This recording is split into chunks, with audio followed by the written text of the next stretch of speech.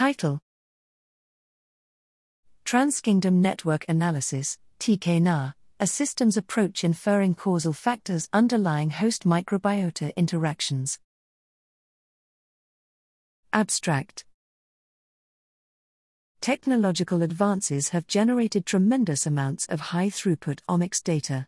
Integrating data from multiple cohorts and/or several omics types from new and previously published studies can offer a holistic view of a biological system and decipher its critical players and key mechanisms.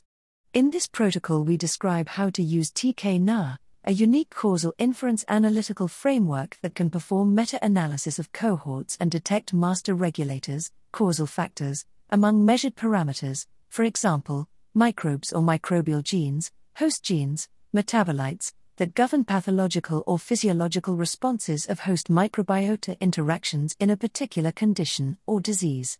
The first step reconstructs the network that represents a statistical model capturing the complex relationships between the different omics of the biological system.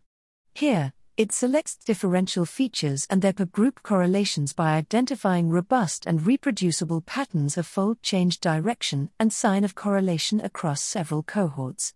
Next, using a causality-reflecting metric, correlation inequalities, statistical thresholds, per-cohort p-values, combined Fisher's p-value, and BHFDR, and a set of topological criteria, for example, network sparsity, ratio of negative to positive correlations, and strengths of correlations, it selects the final edges that form the Transkingdom network.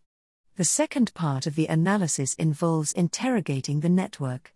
Using the network's local, degree, and global, bipartite betweenness centrality, BC, topology metrics, it detects nodes that are responsible for control of given subnetwork or control of communication between kingdoms and/or subnetworks.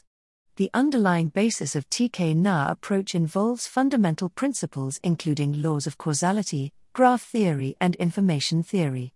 Hence, TkNA can be used for causal inference via network analysis of any host and/or microbiota multi-omics data. This protocol takes approximately few hours to days to run, depending on size of available data and computational resources. It is targeted towards researchers that might not have access to high-performance computing and requires very basic familiarity with the Unix command line environment.